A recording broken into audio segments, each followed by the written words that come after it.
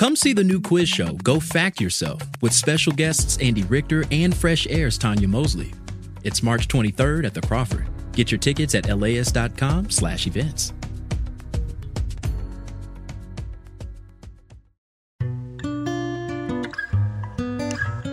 Hey, you're listening to Imperfect Paradise, the show about hidden worlds and messy realities. I'm Antonia Cerejido.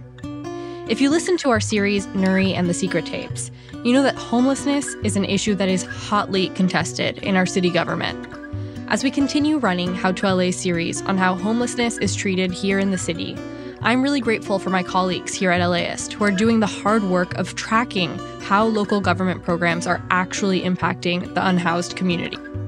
We'll be hearing from council members Kevin De Leon, Nithya Raman, and Mayor Karen Bass, reflecting on their work and what they see as challenges moving forward. And we'll also continue to hear from unhoused folks themselves. And just a heads up, this episode includes some heavy themes, including sexual assault, substance abuse, suicide, and death. Host Brian De Los Santos and producer Evan Jacoby take it from here.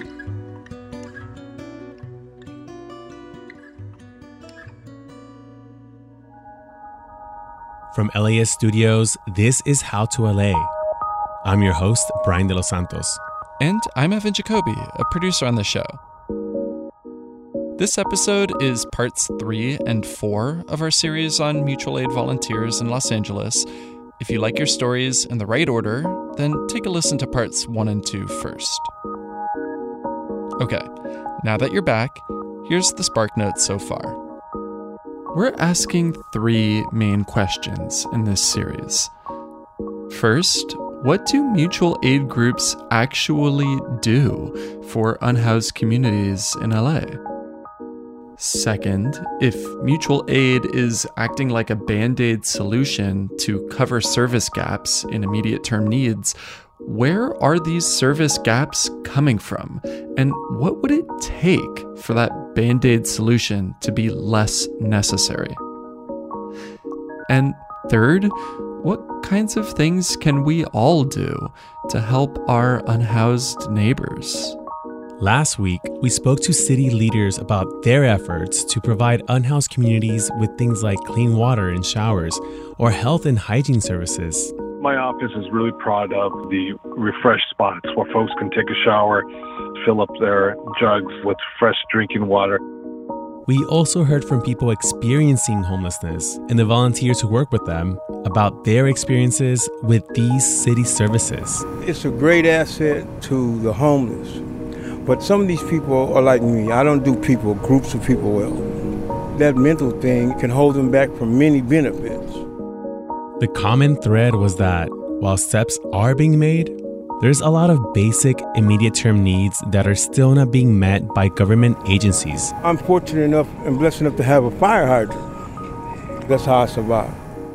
When it comes to things like water or harm reduction supplies, or other basic things like batteries, clean socks, or spare tents, a lot of those needs tend to be covered by volunteers and mutual aid groups. Well, yeah, and I got 2 dogs, too. They save lives. And that's a big deal. That's really hard to say in homeless communities. For the tens of thousands of Angelenos experiencing unsheltered homelessness, life can be extremely dangerous. And more than 2,000 unhoused people die every year across LA County. The mutual aid groups that go out and meet basic needs, I think that that's a wonderful thing. The role of the city needs to be helping people get off the street and into housing. Both the LA council members we spoke to and the mayor all said their main efforts have been focused on temporary or interim housing. The idea being that it would be easier for unhoused people to access other services like regular supply of water if they can at least get off the streets. I think a motel room is better than somebody being in the street and possibly raped or killed. So today, we're continuing to explore the answer to our second question. What would it take for the mutual aid Band-Aid to be less necessary for unhoused people in Los Angeles? If the city's solution to cover service gaps is to build interim housing programs, what do those programs look like? And what are the experiences of the people who end up living there? Part 3, betting on a motel. I walked in and literally that was the first time I felt safety and peace and a sense of this is the beginning of the rest of my life. This is a video shared by LA Mayor Karen Bass. That's Nono talking, one of the unhoused people we met back in episode 1. When we spoke in August, she'd been living under the 405 freeway for several years.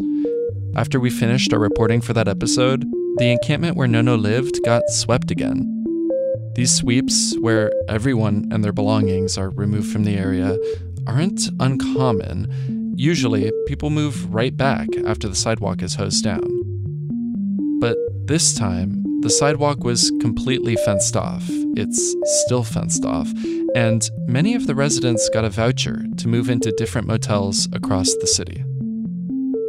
This was Mayor Bass's Inside Safe program in action. More on the specifics of that program in just a bit. For years, the people in this encampment were living in a state of limbo, relying on mutual aid groups to provide life or death services like Narcan, new tents, fresh water, all the while waiting on the city's promise of a longer-term solution. This is finally the catapult that I've been waiting for, believing in, dreaming of, and it's all because of this project. In the video, Nono's sitting on the foot of her bed in her new motel room. She's wearing a bandana with Rastafari colors, and you could see a shark tooth necklace between the collar of her blouse. She looks happy, if a bit overwhelmed. We'll return to Nono's story and stories from other people living in temporary housing programs a little later in the episode. But before we get to those experiences, I want to take some time to talk about what these programs actually look like throughout the city. Interim housing comes in a lot of shapes and sizes, and programs offered by the city can vary in availability by council district. Inside Safe is the mayor's flagship program, and by far the largest. It's also the city's biggest response in terms of dollars spent. According to our analysis of data released by the city, these vouchers cost about $8,000 per unit per month, including additional costs like insurance. People are promised 3 meals per day, in addition to things like hygiene services and the overdose prevention resource, Narcan. The goal of the program is to offer a safer alternative to the street, while people wait for permanent housing. There's other city programs that share this goal, like the tiny home village concept. Communities of little houses with a stripped-down 8x8-foot room and 2 small beds each. The largest of these villages is the Arroyo Seco Tiny Home Village near Highland Park in Council District 14. We spoke to Councilmember Kevin De Leon, the representative for that district. They can have their own locked door for their own personal safety, their own HVAC system. So when it gets hot, they can put on the air conditioner. When it gets really, really cold, they can put on that heater. 3 meals a day, access to bathrooms and showers. It hasn't worked for everyone. People can get kicked out if they don't follow rules like no drugs or alcohol inside the gate. There's a nightly curfew. Bathrooms are communal. Let me say this. It's not perfect. It's not meant to be the panacea, but it's one huge proactive step forward for those who've been suffering greatly. There's criticism that's abundant on tiny homes. Don't let the perfect get in the way of the good. There's 117 units in this tiny home village, and there's 10 more villages throughout the city. Of course, like we mentioned in episode 2, the city is not the only player here. Los Angeles County is responsible for providing mental health services, as well as other public health resources. But they spend a lot of money and time on housing too. Then there's LAHSA, the Los Angeles Homelessness Authority. It's a joint agency that sits between LA City and the county. When we spoke to Paul Rubenstein, LAHSA's Deputy Chief External Relations Officer, he told us about their role in all of this. A big part of what LAHSA does is pass funds through to service providers, organizations that provide services on behalf of different levels of government. We take grants from the federal government, from the state government, from the city government, from the county government, and then we put those funds out to nonprofit groups that provide the bulk of the homeless services in our system. The outreach work, the work that helps people find apartments, the work that helps people stay in apartments. So there's a lot of housing programs being pushed forward by the city, some by the county, and some supported by funding from LAHSA. But let's actually think through some of these numbers here.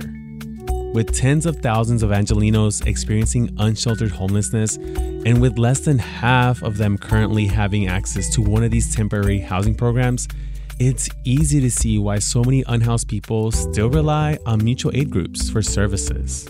Yeah, so Los Angeles only has a third of the shelter beds it needs for its homeless population. This is Councilmember Nithya Raman, representative for Council District 4. I always compare to New York City, which through a court-mandated effort from the 80s has had to have the number of shelter beds that it needed for its entire homeless population. So they actually have more unhoused people in New York than the county of Los Angeles, but only a couple of thousand out of that 80,000 or so who are living on the streets in New York. The reason why homelessness in Los Angeles looks the way that it does, the reason why we have so many tents, so many tarps, so many people in RVs here on our city streets is because we don't have those shelter beds. And as a result, we have the astounding statistic that more people succumb to extreme weather conditions on the streets of Los Angeles than they do in the city of New York. That is a policy outcome. That is a result of the fact that we have not invested in shelter in the way that we needed to here in LA. Like we mentioned in episode 2, Councilmember Raman says focusing the city's efforts on those investments in shelter comes at the cost of providing other interim services. We had to choose between providing those services and organizing those efforts and trying to find money to pay for them and actually looking for housing for people where they could access those services, in the context of a motel or a hotel room or a shelter site of some kind. So we know there isn't enough interim housing, but what about the people who do get into one of these programs? Well, for some people, it does seem like a good waiting room while they wait for permanent housing. But others have reported getting as few as 1 meal per day. Other people have had difficulty cooperating with no visitor rules while still getting the psychiatric care they need. To paraphrase the mayor, service access falls far short of what was promised. We've learned about a lot of obstacles, and we've been dealing with each obstacle that we learn. Mistakes are made along the way. We're learning about gaps and things that are woefully inadequate, like services. The other gap is the whole process that takes too long to go from interim housing to permanent, which is why so few people have moved into permanent housing. That bottleneck the mayor is referring to might explain why the program has a fairly low retention rate. About 1 in 6 people choose to leave the program, according to reporting from LAist. One of the big things Mayor Bass has run into is the lack of long-term housing for people. This is Nick Gerda, LAist's Unhoused Communities reporter. She seemed to really expect that there would be a lot more available for people to transition from the motels and Inside Safe to this longer-term housing. But there's a bottleneck. Only a couple hundred people have been able to move on to permanent housing. And so the motels are largely full, and that means there's much less capacity for people to move off the streets into the motels. And so she's running into this structural issue of a lack of affordable housing options for people.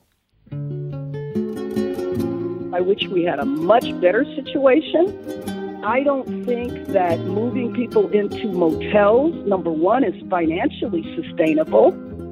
I would like a much better system of interim housing, but I was not going to accept the idea that while we're doing this stuff, that people have to die on the street. I think a motel room is better than somebody being in the street and possibly raped or killed. Unhoused people get killed on the streets every single day. To me, that is an emergency, and I'm going to pull out all whatever in order to get people housed and not have them languish on the streets. Mayor Bass acknowledges this program is far from perfect. Service access can be limited, and a bottleneck is preventing people from quickly moving from an inside-safe motel into permanent housing. But apart from the program's challenges, the mayor's point is that it's a safer alternative to living unsheltered on the street. After a break, we go to an inside safe motel with mutual aid volunteers to understand what this program is actually like on an individual, personal level.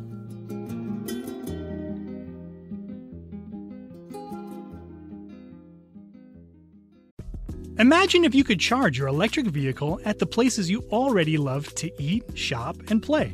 Whether you're at the movies, on your weekly grocery trip, or running errands at your local mall, Volta EV charging stations are built around your day-to-day and located in your community and nationwide.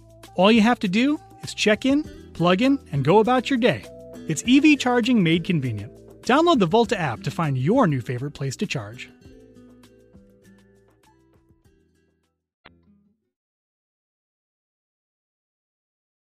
Welcome back to How to LA. So Inside Safe came to move people into interim shelter or motel rooms until permanent housing comes about. This is Dindi. Dindi Kitonga. I'm the founder of PUMA, Palms and House Mutual Aid. PUMA provides harm reduction resources like clean needles and Narcan to unhoused people in the Palms neighborhood. They also supply other things like food and tents. One of the encampments they used to visit was the one we featured in episode 1, under the 405 freeway. But like we mentioned a little earlier, the area has since been cleared out and fenced off. Many of the people living there were given motel vouchers and relocated. I'll actually start by just saying rest in peace to one of our friends from that community who died in early November. Her name was Callie Rushton, and she died after that sweep. It's not clear to us that she made it to a motel, but what we do know is she was having a serious episode on the street, and whatever happened next, she had many health issues, is not clear to us. Callie died alone, and she had a community, and that community doesn't exist anymore. What exists there is some kind of fence. Dindi says that one of the big challenges doing mutual aid work with people in these motels is the different motels. Communities can be broken up into different locations that are miles apart, and the enforcement of rules and availability of services can be different too. So what happened with our community is people ended up in 3 motels. One is off of the 90, so still far away if you consider if you don't have a car. And then a bunch of other people were moved to South LA. You just have people with very few services, loss of their community, and what have you. PUMA is still providing harm reduction supplies on Mondays. But now that people from that encampment are living in these different motels, they've had to change their distribution strategy. So far, they've been splitting their evening between 2 motels in Palms. Absolutely. At 5:45, outside a motel on Sepulveda, Dindi and some other volunteers are getting everything set up. Glass pipes, Narcan, toothbrushes, bottled water, burritos. It's their second stop of the evening. Get a burrito, yeah, the best burrito. I'm here to talk to Nono again.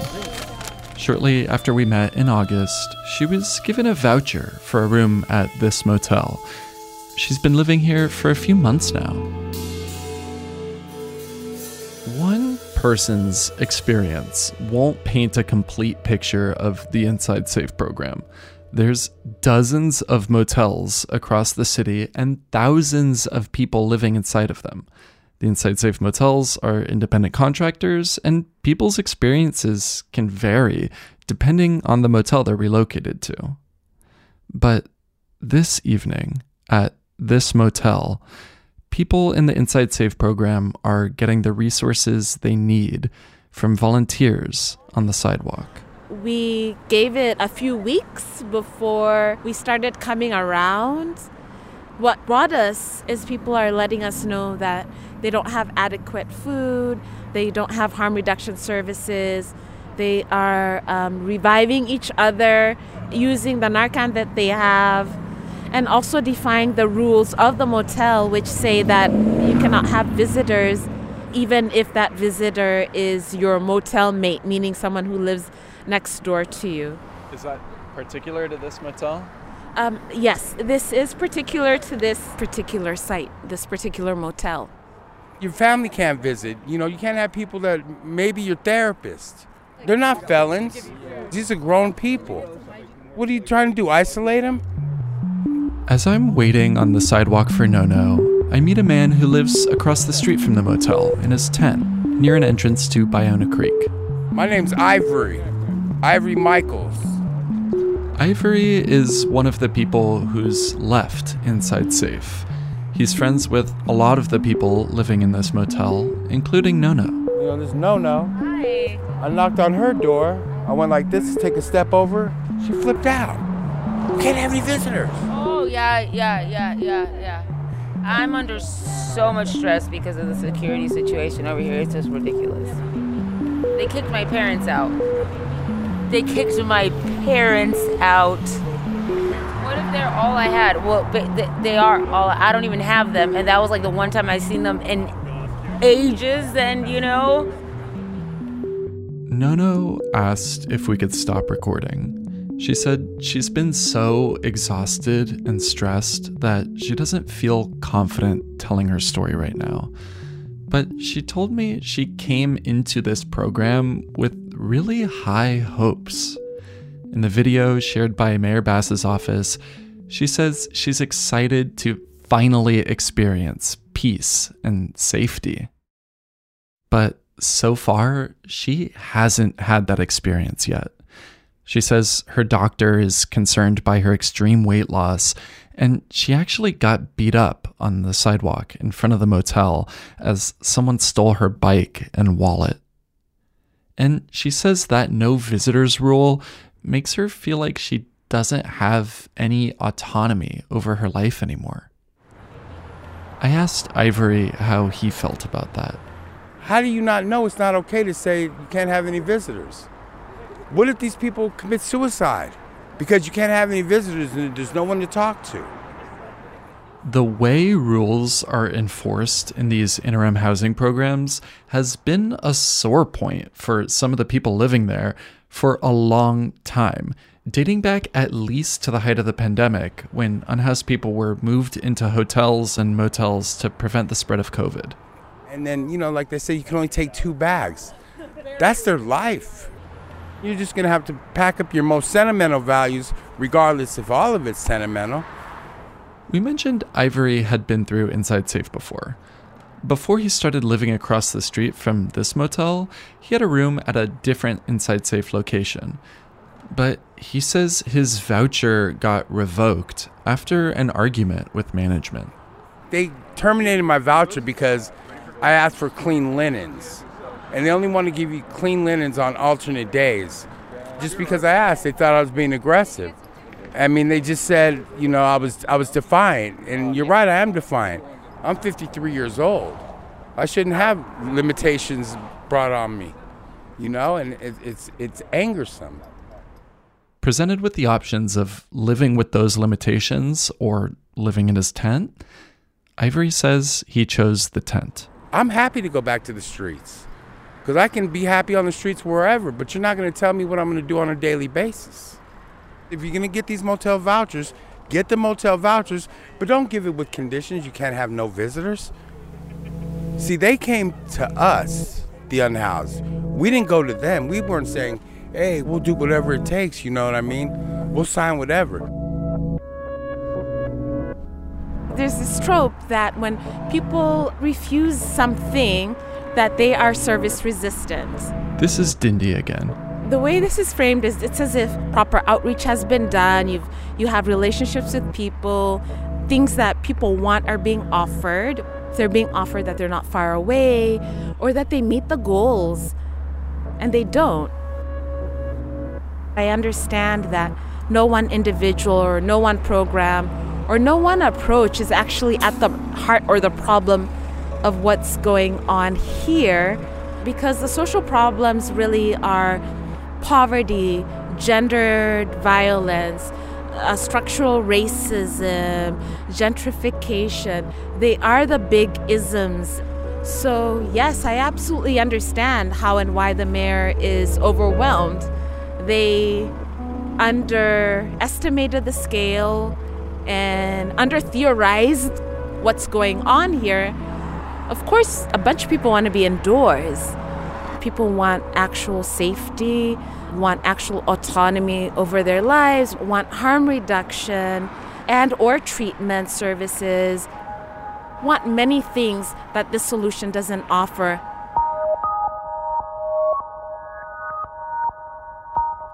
There are still a lot of unanswered questions here about what the right solutions are. We're not trying to answer every question regarding homelessness in this series. We're just trying to understand this very simple thing.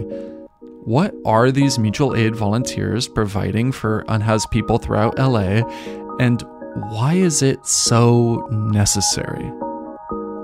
Local government agencies are doing some things to provide services to people, but those services don't match one-to-one with people's needs.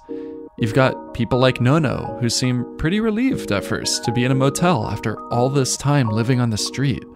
But then she's got these restrictions that are placed on her and all the stress that comes with that. You also have people who leave the Inside Safe program because it's either pulled them too far away from community or they don't have service access that they were hoping for. Right, and then you have programs like the Refresh Spot in Skid Row, where unhoused people in that area can come take a shower or fill up their water 24/7, but you still have people who don't or really, honestly, can't use that service because of different reasons. So even going back to what we said earlier in the series, that unhoused communities are not a monolith. People have different needs and need different resources. And so solutions are also going to be different for everybody as well. It reminds me of something Hawk said to us when we were in Skid Row. He's a veteran who relies on a fire hydrant for his water. Is it really a good solution if the people you're providing it to choose not to use it or aren't able to? If you're going to help somebody, find out what the problem is. Find out. If there's a medical problem, then try to get them some medical help. If there's a drug problem, get them some drug help. Or open up a damn place where they can. Don't let somebody have to push you into doing it because it's politics. Do it because that's what you want to do.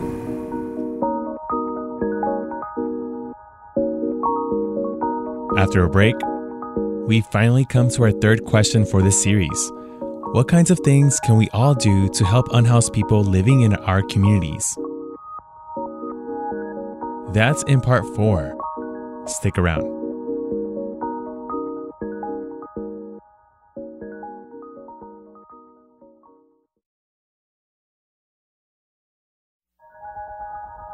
Welcome back to Imperfect Paradise with How to LA series on mutual aid volunteers. I'm Brian de los Santos. And I'm Evan Jacoby. We are finally at our last question for this series. Given everything we've heard so far, what kinds of things can we all do to help unhoused people in our communities? Part 4, being a better neighbor.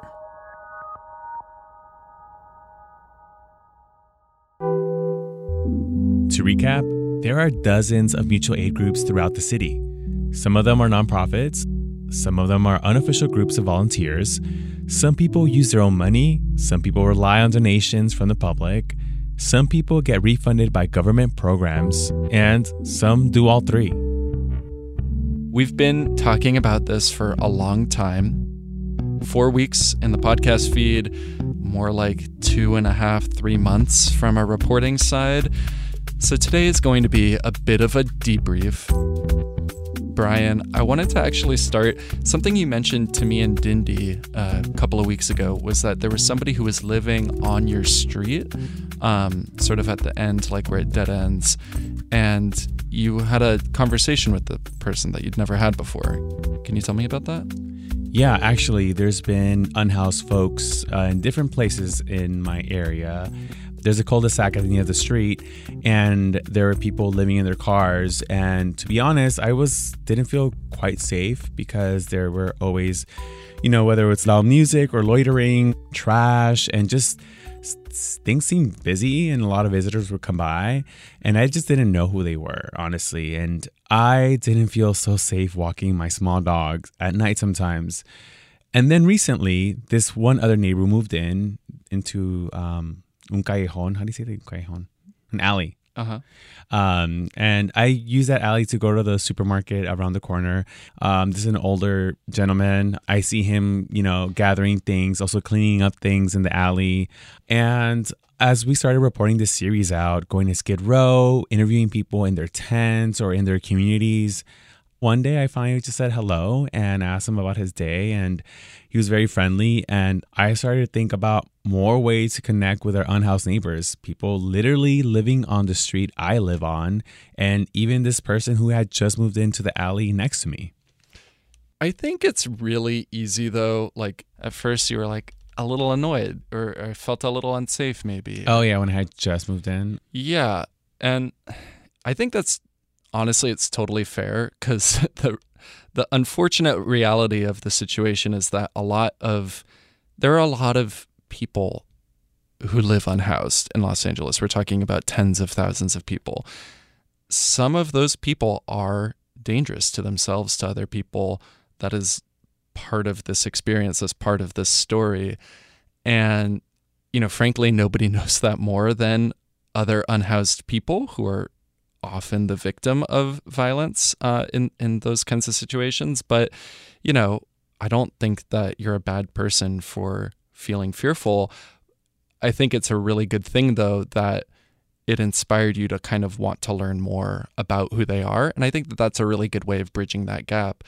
When you're afraid of something, is to just try to understand it better. And so saying, hi, I live here, my name's Brian, what's your name, is like such a good way to ease that kind of tension, I think. Not 100% of the time, but sometimes. And it sounds like in your case. Yeah. All right, Evan, I want to ask you, you came up with this idea about mutual aid groups. And then I think as you started reporting out, you saw how messy it is to deal with the crisis of homelessness in LA. There's so many facets, and there are many plans involved here to tackle this issue. What did you learn as a reporter on this project? It's funny because that breadth of the problem that you're talking about was very much, it kept snowballing. Everybody that we talked to who either currently or previously had experienced homelessness really had completely different reasons for it and needed different things. And, we say homelessness is not a monolith. We say that right at the end of episode 1. But, you could know that and still be kind of surprised by it. And it really felt like every single story, every person that we met had a completely different experience of this. And I guess that really also just complicates things so much for anyone who's an official capacity, like a government person who is trying to take on this crisis. It's really hard to deal with it in broad strokes when the solution that you put forth might be perfect for person 1 and terrible for person 2, and person 3 never even hears about it. As you talk about this idea of understanding a little bit of how government officials deal with things and think about things, I'm also very reminded that homelessness is a health and humanitarian crisis. It's not necessarily just financial infrastructure. It's a lot to do with the personal needs of one person. Mm-hmm. And the folks who volunteer at Water Drop LA also have their own stories of why they do it. Like Arya, who leads Water Drop LA in Skid Row. That's after the break.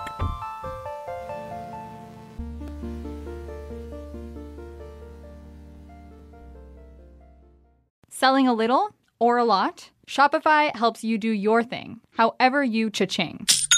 Shopify is the global commerce platform that helps you sell at every stage of your business. From the launch your online shop stage to the first real-life store stage, all the way to the did we just hit 1 million orders stage? Shopify's there to help you grow. Whether you're selling scented soap or offering outdoor outfits, Shopify helps you sell everywhere. From their all-in-one e-commerce platform to their in-person POS system, wherever and whatever you're selling, Shopify's got you covered. Shopify helps you turn browsers into buyers with the internet's best converting checkout. 15% better on average compared to other leading commerce platforms. And sell more with less effort thanks to Shopify Magic, your AI-powered all-star. Shopify powers 10% of all e-commerce in the US. And Shopify is the global force behind Allbirds, Rothy's, Brooklinen, and millions of other entrepreneurs of every size across 175 countries. Plus, Shopify's award-winning help is there to support your success every step of the way. Because businesses that grow, grow with Shopify. Sign up for a $1 per month trial period at shopify.com/paradise, all lowercase. Go to shopify.com/paradise now to grow your business, no matter what stage you're in. Shopify.com/paradise. At a time when information continues to come at us faster and faster, sometimes you need to hit pause and rewind. NPR's Throughline takes you back in time to the source of the news stories filling your feed. Find NPR's Throughline wherever you get your podcasts.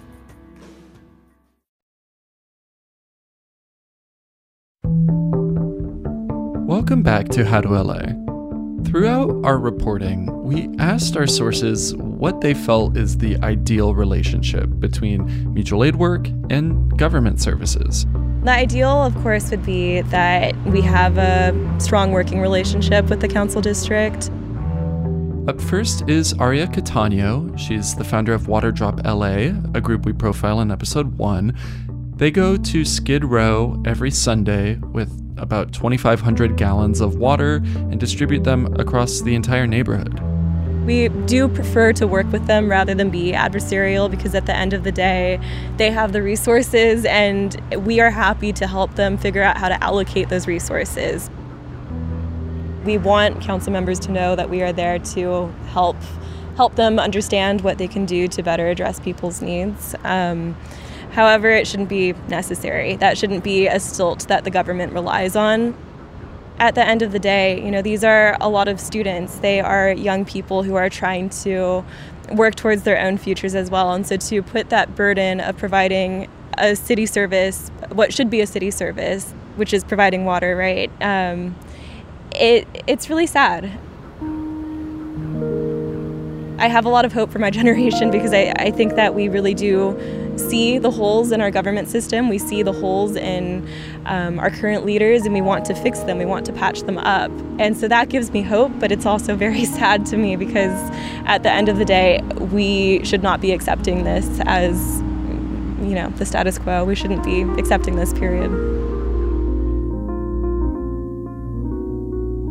We also asked this question to Councilmember Nithya Raman. Like we mentioned in episode 2, she has a background in mutual aid, and she founded the nonprofit SELA Neighborhood Homeless Coalition. Even if the government were able to do better in terms of providing basic services like water access or food access to people who are experiencing homelessness, I think there is a really important role that mutual aid groups play or volunteer groups play in this ecosystem. And one of the things that was kind of transformative about my work at SELA was that when people came to volunteer, their approaches to homelessness would change.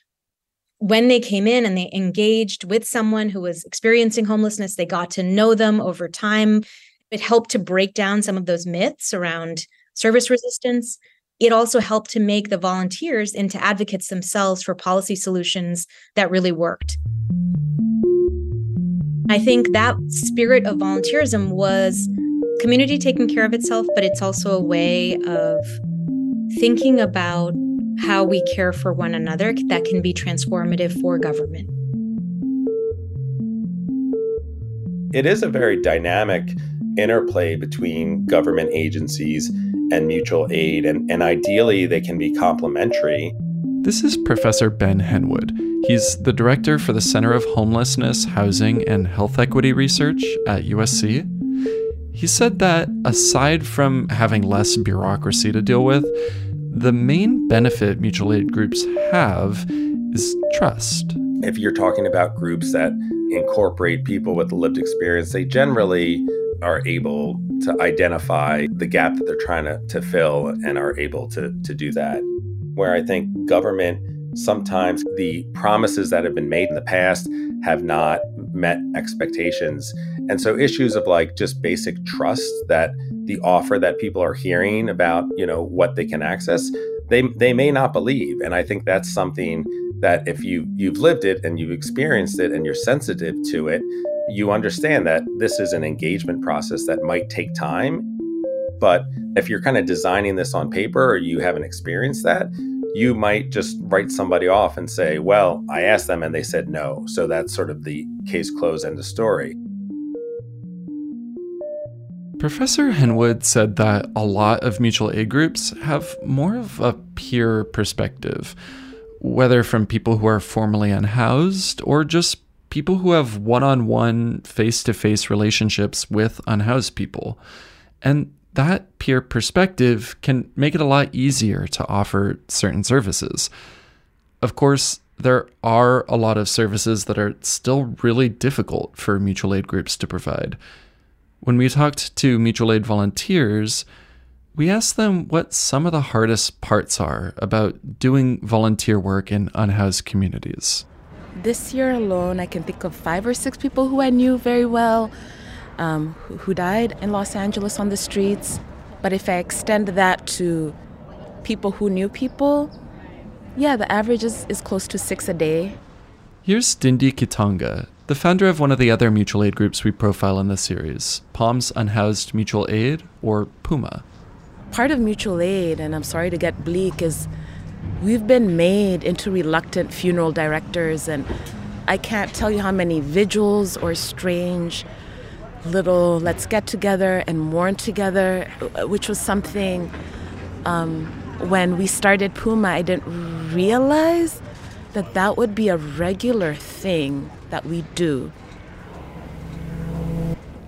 What I will say about people who are curious about what to do and care and don't know how to get involved, I always just say kind of get to know your neighbors. It doesn't need to be on a huge scale, but if there's just one individual who kind of lives close to you and you can tell that they have, that they're unhoused, where they just simple, respectful, mutual conversation is helpful, and you'll start to get to understand not only the bigger structural issues, but actually the individual issues and concerns that person has and how and why it is that they live on your particular street. So I always encourage you, just get to know one person and then you'll know a bunch of people.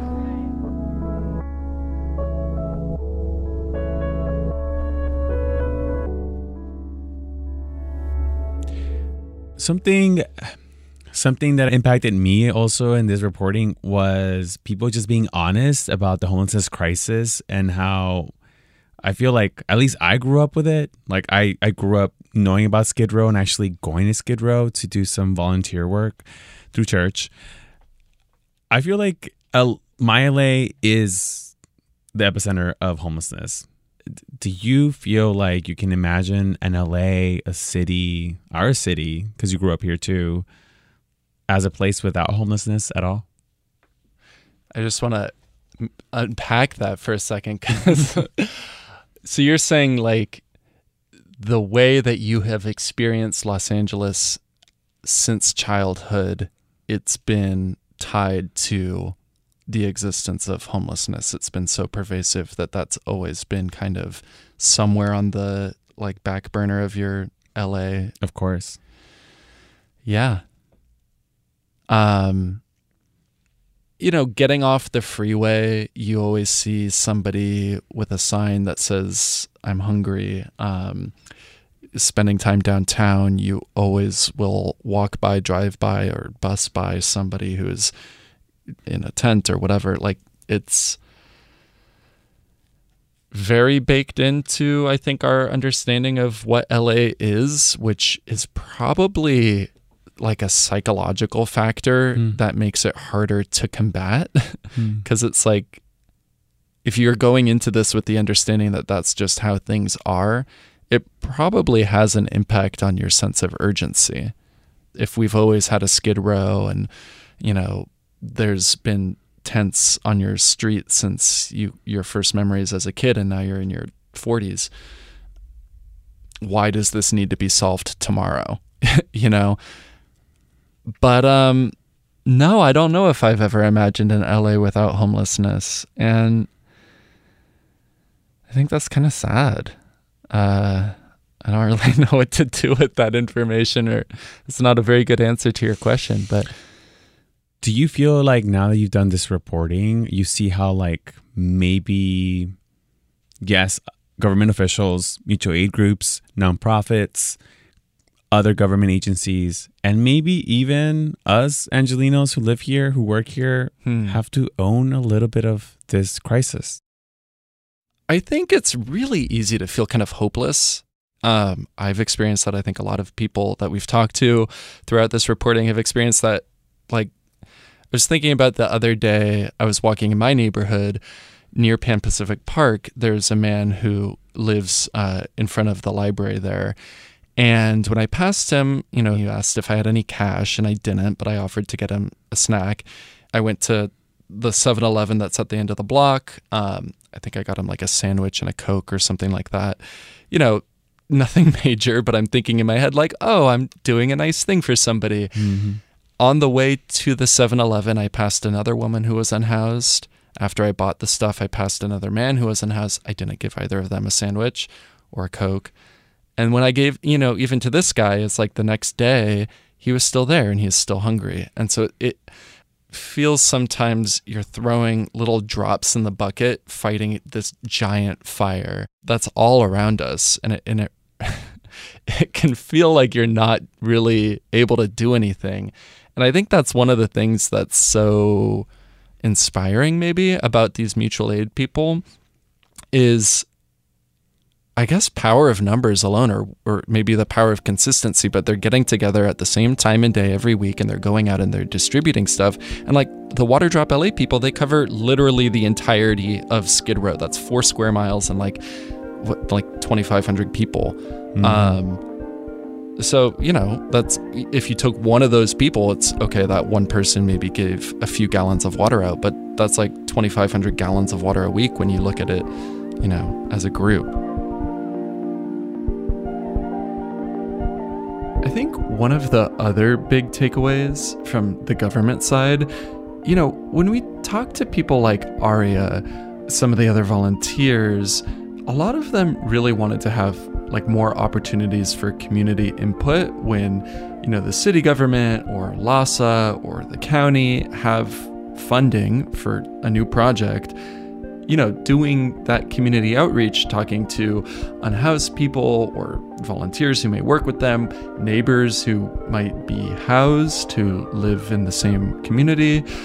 When we talked to Nick Gerda, our unhoused communities reporter at LAist, he was saying, you know, that's kind of not an approach that's historically been very involved.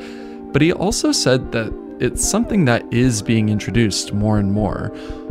And I think that's like not something I was really expecting to hear when we went into this, but I think it is a big piece of like hopefulness for future solutions.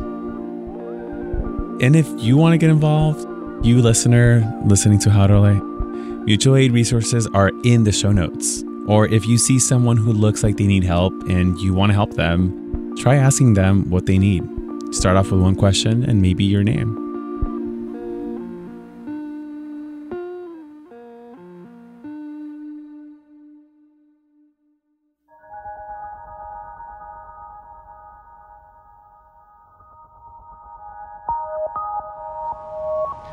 My name's Kelvin Alvarez. I'm a volunteer here with Waterdrop. One of the most meaningful parts about Waterdrop for me is just that everyone here are people who will give their time on a Sunday to look out for community members, to look out for homies who have unfortunately been disenfranchised by the system, who are underserved, and this is a way where we can give back and we can help out each other. My name's Ivory Michaels. How long have you been living unhoused? I'd say about 5 years. My mom used to make me feed the homeless on Skid Row when I was 11 years old on Thanksgiving and Christmas. I was scared to death to do that the first time. And I said, Mom, I'm hungry. Can I get something to eat? And I'm thinking she's going to take me to McDonald's. And she's like, no, you're going to eat this homeless food. But where am I going to sit? She's like, you see where other people are sitting? I'm sitting down and I'm listening to these people. One was a lawyer. Now he's homeless. One was a mechanic. One was a mail carrier. You know, you don't judge a book unless you know the story. Special thanks to Nick Gerda, LAist Unhoused Communities reporter, for all of his guidance on this series. Special thanks also to Nono, Raylin, Dwight Joseph Gaines, Hawk, Kevin Call, and Ivory Michaels, who shared their experiences with us living unhoused in Los Angeles.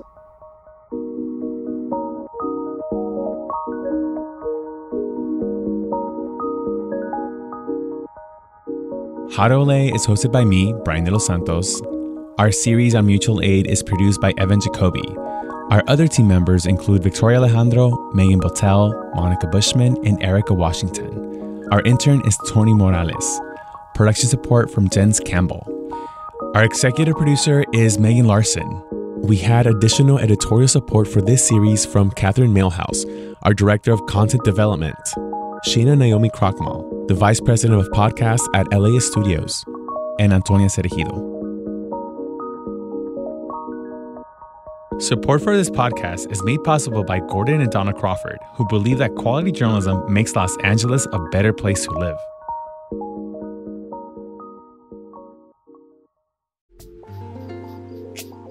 This program is made possible in part by the Corporation for Public Broadcasting, a private corporation funded by the American people.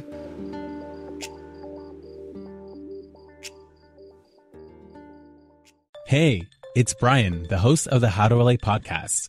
How about we go to the movies? Join us for a 10-part series, Revival House, and discover the magic of LA's indie theaters. Who knows? You might meet someone. I know it sounds antithetical because you're just sitting passively, but in fact, you're connecting with everyone else around you.